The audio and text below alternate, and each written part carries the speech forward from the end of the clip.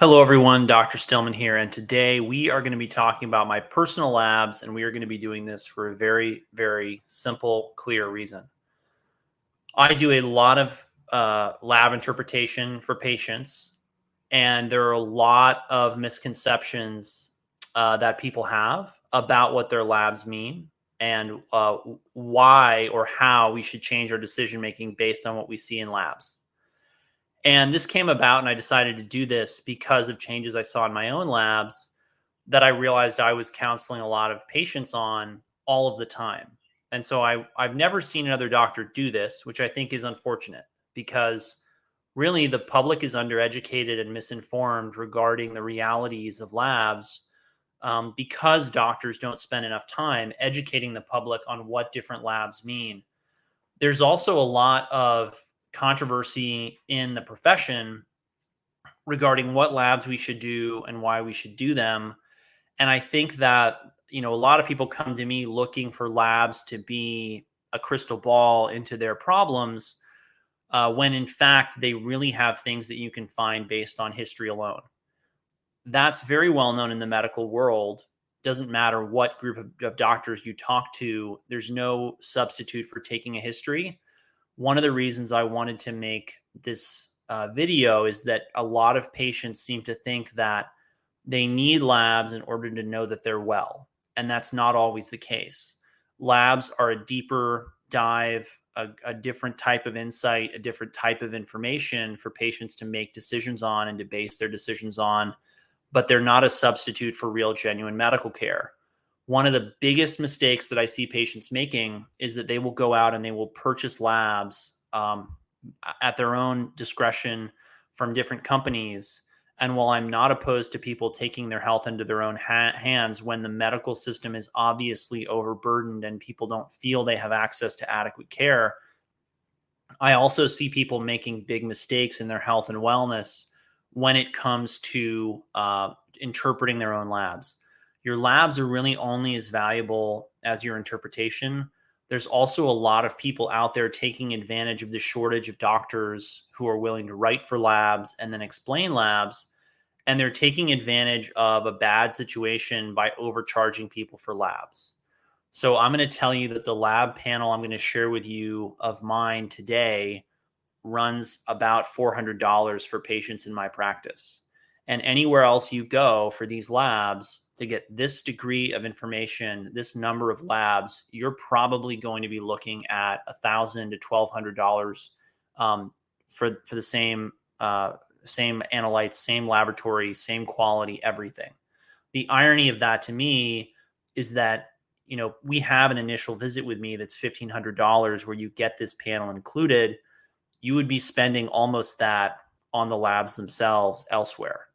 One of the biggest things they need to realize about labs is that because the quality of the lab is very much, and whether or not you get anything out of it is largely dependent upon who's interpreting it. Do they see a lot of that lab? Do they see a lot of that lab test in people like you who have similar problems, similar stories, and similar medical conditions? And do they spend a lot of time counseling people about that lab? Otherwise, you're just wasting your money. So without further ado, we're going to get into my labs. Okay. So this is from 9/22. That's 9/2022. That's the 9th month, September 2022. These labs you can see span from September, December, July, August, and late August of this says 22. I mistitled that. It's actually 23. So that's this year. So it's almost a year's worth of labs. And I did, 6 lab draws or 5 lab draws in that period of time. I'll go through why I did that in a little bit, but what I want to start with, I'm not going to go over labs that are, I will go over this one. So for starters, let's talk about kidney function. One of the things I see people doing is they think that because their kidney function, which is expressed as GFR, dropped or increased, they improved their kidney health. The reality is that these numbers that go into the equation that control kidney function or we use to determine kidney function, first of all, the equation it's theoretical. It's not an absolute truth. Secondly, it fluctuates a lot. So if you look at these September labs, you see that my GFR, that's glomerular filtration rate, that's essentially your kidney function. It's dependent mostly on BUN and creatinine. It's 93. And then in December, it's 108. That's a 15-point difference, right? It doesn't mean my kidney function improved by 15%. My kidneys didn't go from 75% to 85 or 90%. There's just a lot of variability in these numbers day to day, week to week, month to month. Okay, between 922 and 1222, I put on probably 5 to 10 pounds of muscle. And fast forward to July of 2023, I'd put on even more muscle. And you'll notice that technically my kidney function increased, which doesn't really make sense based on the equation. And then you go to August and you see that it's declined again. And then you go to, later in August and you see again, it's lower. What's the point here? This is a very important metric of health, kidney function, and it fluctuates wildly. It goes all the way from a low of 86 up to a high of, if I recall correctly, like 108, right? That doesn't mean my kidney function is actually fluctuating a lot. Most labs that people are looking at fluctuate this much. I'm going to go through some more specific examples for your edification. Another one that's very important is triglycerides. When triglycerides are over 150, I'm very concerned because it means the liver's not handling fats well and the fats are freely available in the blood. But I don't freak out when the triglycerides are still in the normal range, but on the upper levels, because as you're going to see in my own labs, they fluctuate a lot. And for the record, I have no real medical issues to speak of.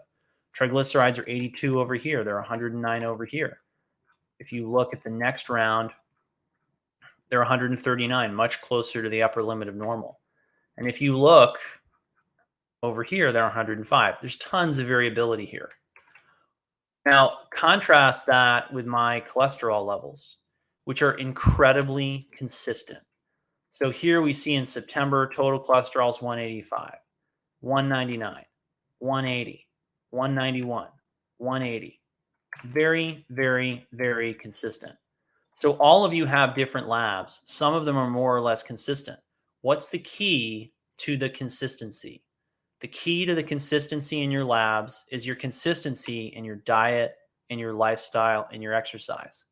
A lot of people, a lot of you are not consistent with your diet and your lifestyle. And you're going to spend money on labs and you might as well flush it down the toilet. Because if you're not consistent in your daily habits, your routine, what you eat, how you think, whether or not you sauna or don't sauna, cold plunge or don't cold plunge, go to the gym, don't go to the gym. And this is another thing, is that 2 to 3 days before you're doing a blood draw, you really don't want to be doing anything crazy, over the top, out of the ordinary. You don't want to go have a beat down workout. You don't want to go run a marathon. You don't want to go, set a PR for your deadlift, because it's going to throw off a lot of your labs. And you just don't need to do that. And you don't want to do that. A lot of people don't realize that. So that's another one that's relevant. Okay, let's talk about testosterone. Now, this whole thing really started because I was looking at my hormone levels for testosterone and thyroid. And I spend a lot of time going over testosterone and thyroid labs because I see a lot of men in my practice. And you'll notice here that my testosterone levels are in the sort of the middle of the range. Now, I can tell you that you're going to see a really wide range of testosterone levels in men today, not just because of all the things you hear about on social media like seed oils and Wi-Fi and artificial light at night, but just because this lab varies an enormous amount. And I'm a great example of somebody in whom this lab varies, 200 or so points, one direction or the other, even when my sleep is extremely consistent, my exercise routine is extremely consistent, my diet is extremely consistent, my stress levels are extremely consistent. There's a lot of noise in these signals. And you'll notice here, my initial testosterone levels are mid 5s, free is 12.4. Then we come over here to the next round of labs in December, and you'll see that they are 612 and 13.3, so they've increased. If you come over here to the next round of labs, you got 415 and 9.4, so it dropped significantly from before, almost 200 points, from 612 to 451. And then if you come over here to August, where did it go? You'll see that it's back up into the 5s. This lab draw, the most recent one, is still pending. The point is, and then here's the other thing though, is you look at the LH and the FSH, they're extremely, extremely consistent. 7.4, 3.2, 8.6, 3.0, 6.9, 3.0, 7.5, 3.3, 6.4, 3.1. Why am I telling you all this? Tons and tons of doctors never run these labs because they don't run a concierge level practice where they spend a lot of time with patients trying to really dial in their diet and lifestyle. They're going from room to room. They may have 3 or 4 minutes with a patient. If they're really lucky, they have 15. A lot of that time is spent checking boxes and writing notes and looking into the computer. And at the end of the day, their brain is fried. Their decision-making potential is poor to zero. And they're going to try and order less and less labs. I actually think that's totally reasonable, because if you don't have the time to really make decisions and counsel patients extensively regarding the lab results, you have no business ordering them. You all understand, I think, how broken the system is and how little time doctors have with patients. They hate it. You hate it. The reason it's still the way that it is because our world is run by narcissists and psychopaths. There's nothing we can do, at least that I can tell, about that other than continue to call them out for what they are. But the point is, to bring it back to the testosterone, is that my levels have fluctuated a lot, a lot, a lot. That doesn't mean that I have low T, and it doesn't mean that I need to run out and get a testosterone prescription, right? What does it mean? It means you should have a conversation with a provider about what it means for you. So let's say that I were same age, same demographic, same lifestyle, etc., and I had, problems with performance in the bedroom, the boardroom, work, the athletic field, the gym. I was feeling depressed. I was feeling anxious. I had all these symptoms of low T. Well, many, many anti-aging and wellness doctors would put someone with these levels on testosterone in order to normalize those levels. And many of those men would thank those doctors because it would really help them improve their quality of life. But this also doesn't necessarily mean that they're going to get some kind of advantage in terms of their longevity, their vitality, their risk of different diseases. All of that is actually much more complicated and also comes down to a lot of other specific individualized factors, which we're going to talk about a little bit later in the presentation at the end. I am not going to hold myself out as some kind of expert on this.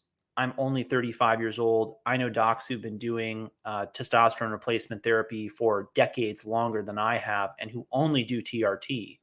There's lots of them out there. The guy whose work I think is most entertaining and informative on this is actually a guy named Jay Campbell, who's not actually a doctor, but he has these doctor roundtables that are fascinating if you happen to want to learn more about this, where they'll talk about the risks and benefits and things like that. And I'm hoping one day I'll get to interview him publicly so we can have more of a conversation about this. But I just want you to understand, a lot of people go out there and they look at the lab and they think the lab is what matters. You can have normal testosterone function with low or low normal levels of testosterone. And you can take men who have low and low normal levels of testosterone and a lot of symptoms and give them a lot of therapeutic benefit if you supplement their testosterone levels. Now, before you get into supplementing with anything, you should always ask the question, why is it low? Why might my testosterone levels be lower than, say, whoever is pushing the normal range up into 916 or what it used to be, which was up in like the 900s, 1000s, 1200s? Because a lot of docs will tell you that we ought to be running, our patients 900 to 1200 on total testosterone. And, I've heard things like 20 to 30 on free testosterone. Again, I'm not an expert in that. I'm not going to hold myself out as one. I'm just going to tell you how I deal with this with my patients and what I think about. So what could be ruining my testosterone levels? It shouldn't be my sleep because that's pretty well dialed in, although it could be better. It's possible it's the small amount of artificial light at night that I get, but I doubt it. It's possible that it's my relatively indoor existence because I am a doctor and I am a virtual doctor, which means that I am on this webcam a lot in order to make a living. It could be toxins in my environment or in my body that I've accumulated over the years with all of the various things I've been exposed to. Beyond that, it's all speculation. And how do I prove any of that? Answer: I can't prove any of that. It's all just sort of facts of life that I have to deal with now. So what do? I focus on my wellness. I live a healthy life. I hit the sauna. I eat a nutrient-dense diet. I eat organic food. I avoid toxic chemicals. I think the rest of it, you know my spiel pretty well by now if you're following me, and you know what I do. And if you want to know more about what you should do and what I would do if I were you, that's where jumping into a coaching program with me is an excellent idea, or engaging us in becoming a patient, stillmanmd.com, apply for consultation, or Stillman Wellness, join our email list, and you'll get notifications on our coaching programs.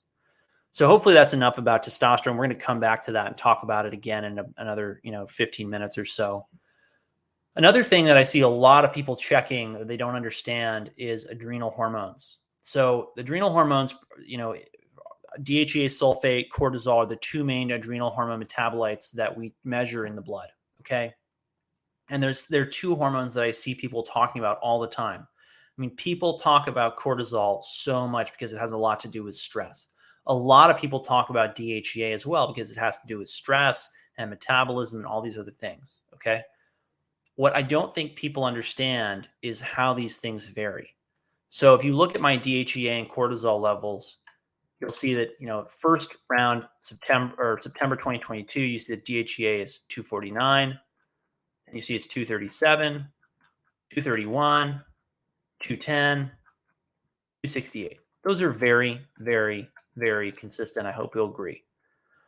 Look at the cortisol, 14.6, 8.8, 11.5, 8.9, 13.2. That is a huge amount of variability. And this is why doctors don't like running cortisol tests. And I understand why they don't like running cortisol tests. It's also why they hate the diagnosis of adrenal fatigue, because adrenal fatigue is this thing that ends up getting thrown around like, oh, you're tired and you have these symptoms, you must have adrenal fatigue. If you look at these people's adrenal hormones, very rarely are they actually truly abnormal. I have seen basement level cortisol levels in some patients, and they are real problems that have to be addressed medically. But at the same time, look at how much these vary. We have levels down in the 8s, the 11s, the 12s, the 14s, right? That's a huge change, right? The difference between 14.6 and 8.8 is almost 5, which is like 30% of 14.6 approximately. Contrast that with the DHEA. It's very, very consistent in the 230s, 210s, 2 teens, and one at 268.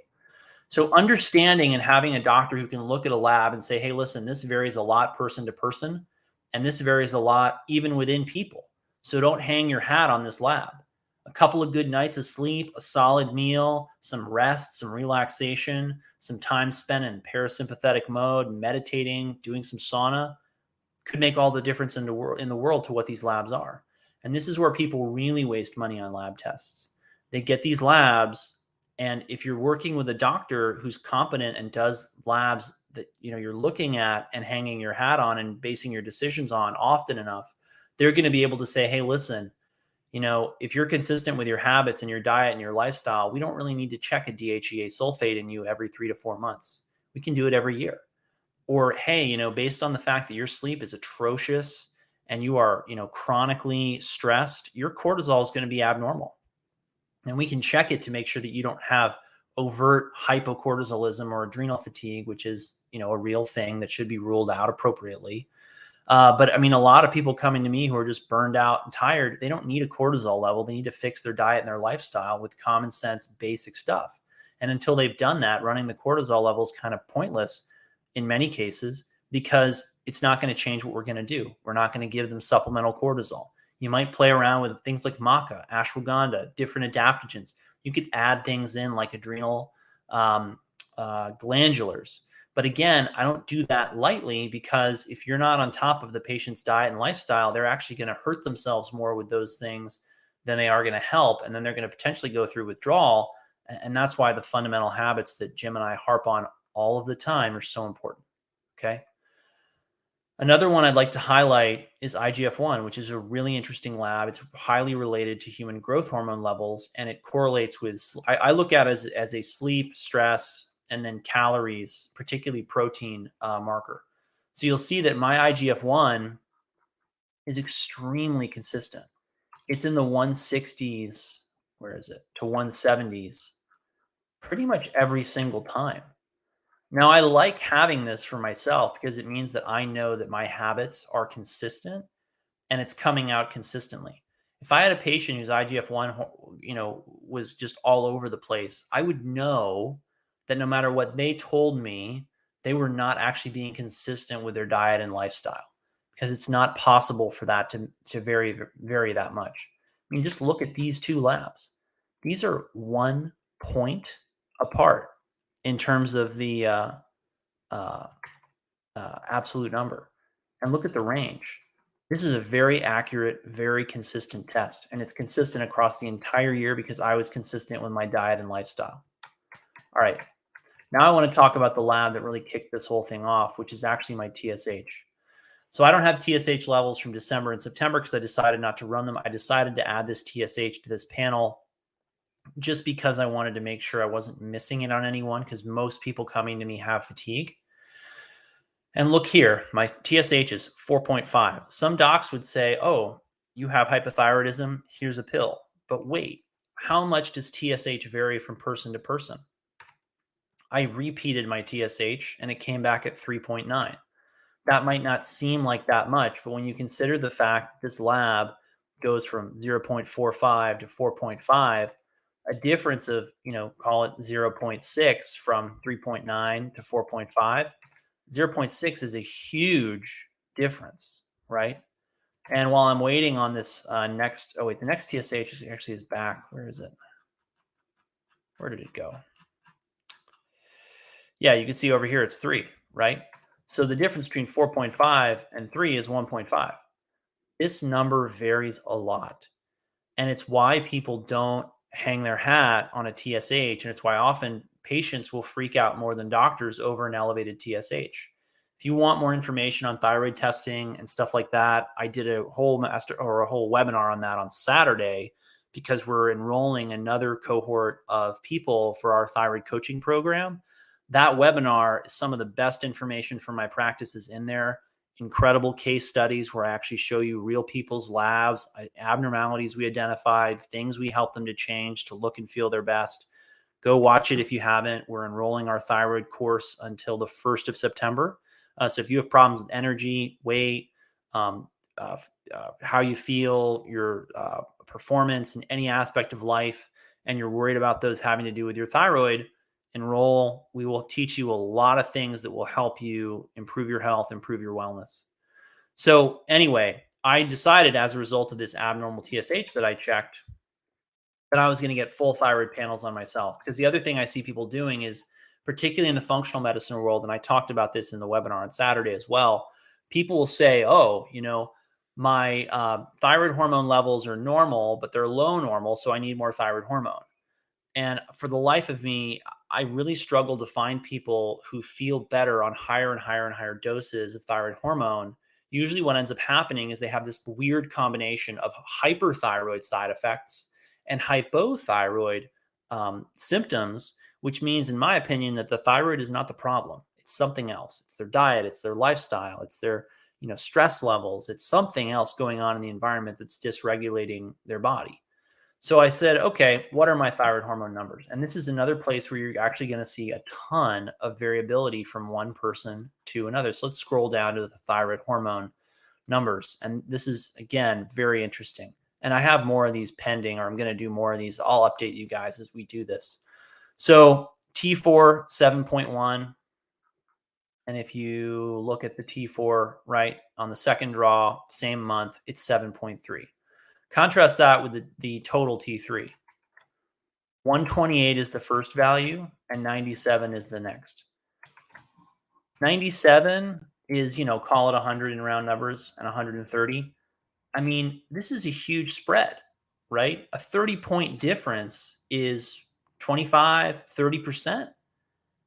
So if this is how much it varies day to day, and someone who's on no thyroid hormone replacement, who's not having any kind of real thyroid symptoms, how much might it vary in somebody who's got problems with this gland? And this is, again, why doctors don't like checking these numbers. They're extremely dynamic.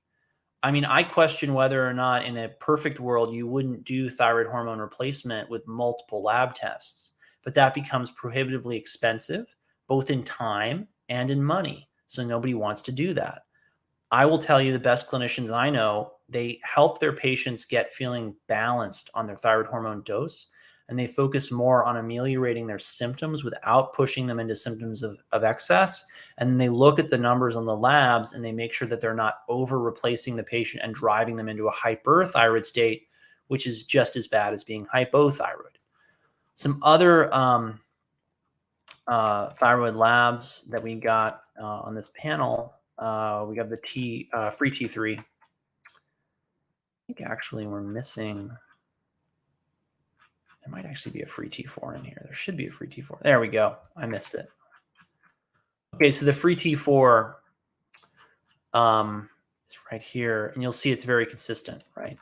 Free T4 1.31 over to 1.38. Now, I'll never forget talking to a senior clinician about this, an endocrinologist, and I asked him what he thought about these numbers, and he said, look, we don't measure a lot of these free numbers in particular because the analytical methods to actually get good results are very complicated and very difficult.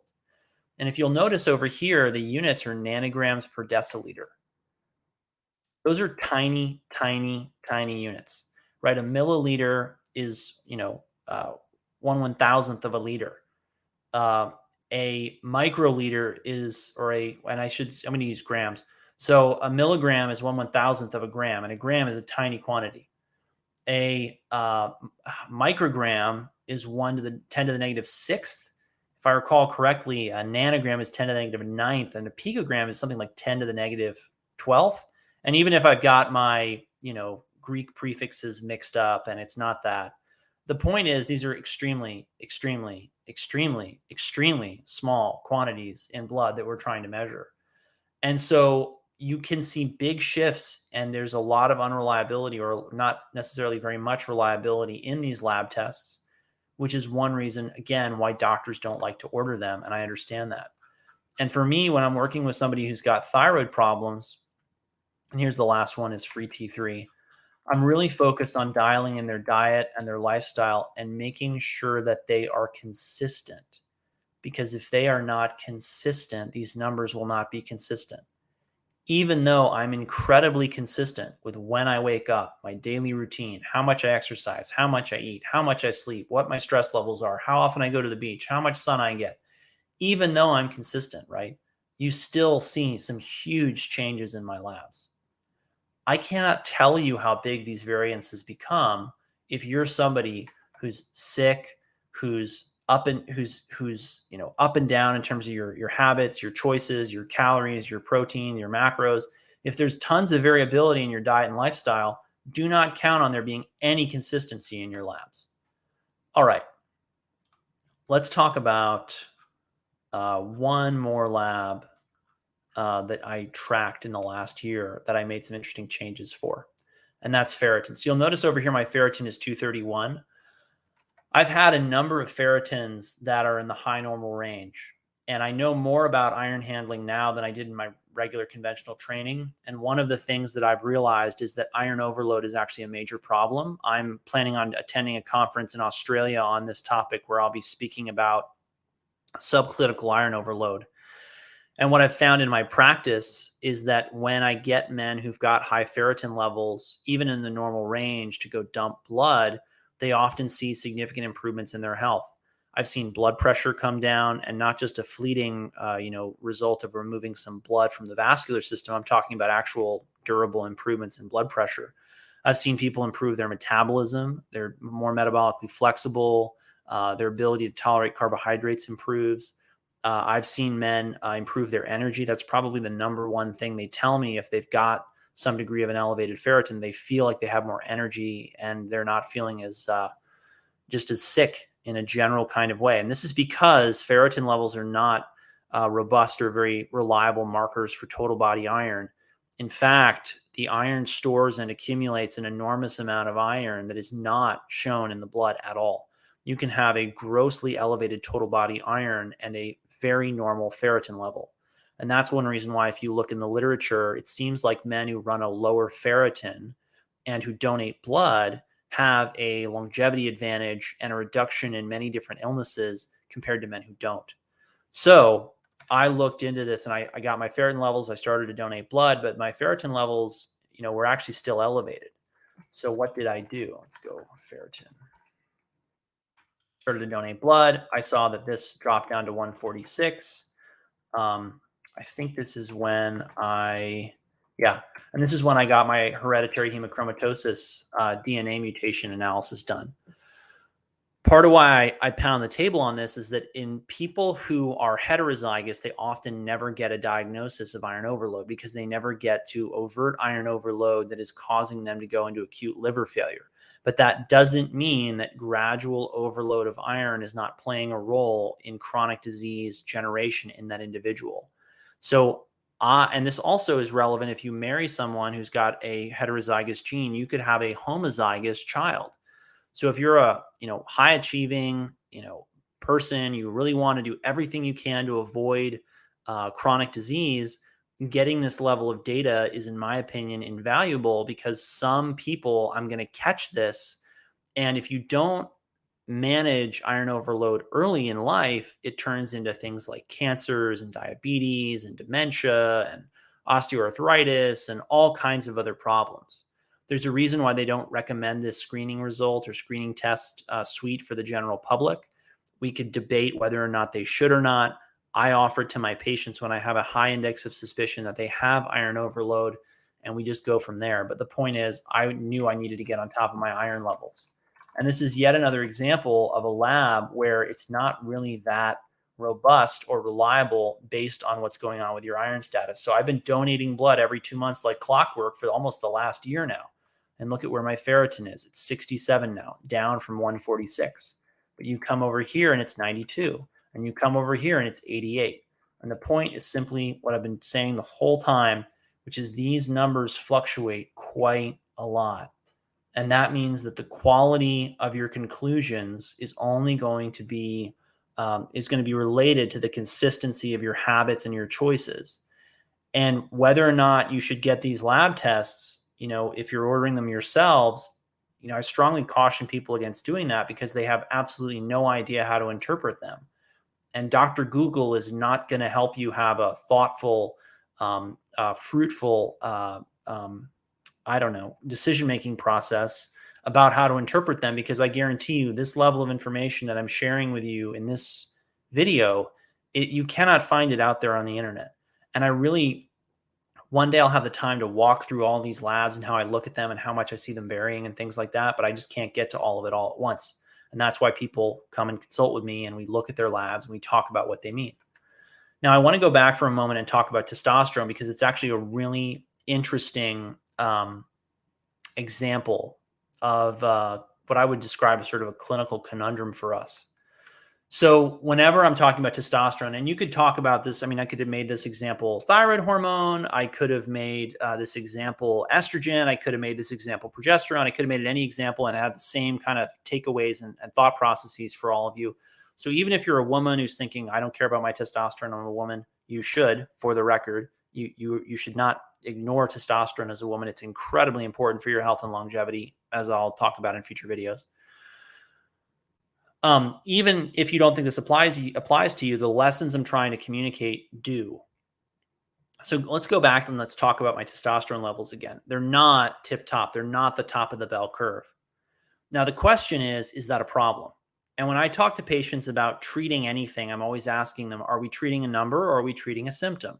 You can take any man who feels slow and sluggish and depressed and maybe a little anxious and tired and sleepy and unmotivated and whatever, and you can turn him into an absolute, monster in the gym, and you can restore and give him an enormous amount of intensity and verve for life and enthusiasm if you just give him testosterone. But this doesn't mean that everyone should be on testosterone. So are we treating a symptom? If you're going to treat symptoms, go ahead and treat symptoms, but understand what the consequences of the treatment may be in terms of side effects, not only short-term, but long-term. And then ask the question, if you're going to treat a number, does fixing this number change something significant about this person's health, their vitality, their lifestyle, something that matters to them, right? And one of the things that's interesting to me about the testosterone literature is we don't see that men who are castrated live a shorter life than men who are not. And we have this data, which is very old. It's from a time when we didn't have supplemental testosterone. And it's, the comparisons here are for singers who were castrated. Some men would go through castration in order to maintain a very high voice. And they compared the age of death of the castrated men to the intact singers who hadn't had castration done to them. And they have the same life expectancy. So what is testosterone doing to men if it's not prolonging their lives? Now, this doesn't show us, for the record, that the men who've got testosterone are living shorter lives, which also means that, there's nothing here to say that testosterone is dangerous. A lot of people end up avoiding testosterone replacement because they think there may be some inherent danger. I don't think it's appropriate to tell people that because I don't think that it's true. If anything, you look at a lot of the modern medical problems that modern men are plagued by, and the truth is these modern medical problems often respond to testosterone. So if you have a man who's overweight, diabetic, depressed, tired, just is really struggling, and you put him on testosterone, you may fix a lot of those problems with very few, if any, long-term adverse effects. And on top of that, if you have a man who, for example, has had tons of head trauma, exposure to toxins that may have poisoned, his hypothalamus and microconcussions and et cetera, et cetera. I mean, we see this a lot, for example, in veterans. We see it a lot in shift workers who are veterans, because technically veterans who are working at night are shift workers. They may have wrecked their HPA axis and destroyed their testosterone production. This is why a doctor like Dr. Kirk Parsley, who I encourage you guys to follow, check out his work. He's a very interesting fellow. He's multiple friends of mine. I'm actually looking forward to meeting him in a couple of months in Austin at Runga. If you want to attend an event where I'll be in person, go to Runga, Austin, Texas. If you don't know what that is, check out my live with Joe and New. We are going to be doing that tomorrow. And sign up for my email newsletter where we will send you guys notifications on that. Anyway, one of the reasons why he got so interested in hormones is that he saw really terrible hormonal abnormalities in service members. And this is a real problem. The VA is aware of it, and they actually do a fair amount of testosterone replacement because of this. All right. Next paper that I think is interesting, though, is really thought-provoking. This is a 2007 paper that shows that there has been a population-level decline in serum testosterone levels in American men. So let's go over this, because it really should shape your thinking about what labs to ask for and how to interpret them, because a lot of the times people compare apples to apples, and they compare apples 100 years ago to apples today, and those comparisons are not fair. So qualitative comparisons of other existing studies likewise indicate that longitudinal decline within subjects is generally of greater magnitude than corresponding cross-sectional trends. Translation: what we see is that men's testosterone levels inexorably decline with age, and this can skew our numbers and make us think that the population's numbers are dropping, but in fact, the population's just getting older, okay? A competing hypothesis asserts that a population-level decline in testosterone concentration confounds blah, blah, blah, blah, blah, declines with age. A population-level decrease in serum testosterone levels could accelerate the longitudinal declines in T concentrations typically associated blah, blah, blah, blah, blah. Translation, we are trying to figure out if the population as a whole has lower and lower and lower T levels, which is exactly what they did in this study. Total testosterone and calculated bioavailable testosterone concentrations were obtained from individuals of like age observed at different times. So they're looking at testosterone levels in 65-year-olds in 1988 and comparing those to 65-year-olds in 2003, right? Same age of the subject, different time and different environment and different lifestyles, right? Okay, what did they find? I'm going to scroll ahead. If you want to read the whole paper, you can see where it is and what it is. This is the interesting graphic from this one. So these are total testosterone concentrations in this study, and you'll see that for this cohort, which is the earliest cohort, they're much higher than for subsequent cohorts. My numbers are consistent for I had ones in the 600s, right? So any individual can vary this much just over the course of a year. So the trend might be down, but there's huge variability within the individual. And that's why it's so important not to base your whole life, your identity, your expectations for your performance, your health, your fitness on a lab that you get once a year, maybe. This drives me insane because people end up actually doing, I think, a lot more harm than good by looking at labs in this, I hate to say it, but myopic way. They're so dynamic. There's so many factors that go into whether or not they're normal or not. There's so much that goes into whether or not they're consistent, both between different individuals who are maybe similar and, between different people who are totally different lifestyles, different diets, different environments, et cetera, right? So again, I hope that this video helps you understand why or why not to order lab testing. I don't tell people to run out and just go order labs. I may be able to give people some general guidelines and advice, information, stuff I check in my practice. Like, for example, I check testosterone in any men who are really struggling with their health, simply because it's so common to catch men who don't look like they have an abnormal testosterone level, but in fact do. And I have found men who truly had low T under 200, multiple tests, who had healthy diets, healthy lifestyles, mild medical problems at most, but they feel much better on testosterone replacement. And that's just one example, right? A, totally opposite example to that is the people who come to me who are on thyroid hormone, and we look at their numbers and they look good. And I say, how are you feeling? And they say, I feel terrible. We get their diet, their lifestyle cleaned up. All of a sudden they feel great. They have more energy. Their sleep's better. They're losing weight. They're looking good. They're feeling good. They're eating well. And then all of a sudden they're like, do I really need to take this thyroid hormone anymore? Thyroid hormone and hypothyroidism to me is one of the biggest overdiagnoses out there. And it's not that people don't have adequate levels of thyroid hormone. The reality is that they're not getting the diet and lifestyle coaching that they need in order to have appropriately regulated hormonal axes and production. And even totally aside from the hormone numbers, they don't have the right diet and lifestyle to have normal energy, regardless of what the hormone numbers are. Because as I can tell you over and over again, I've seen normal labs in so many people who don't feel well. The labs don't tell the whole story. The history does. And that's why coaching can be so powerful.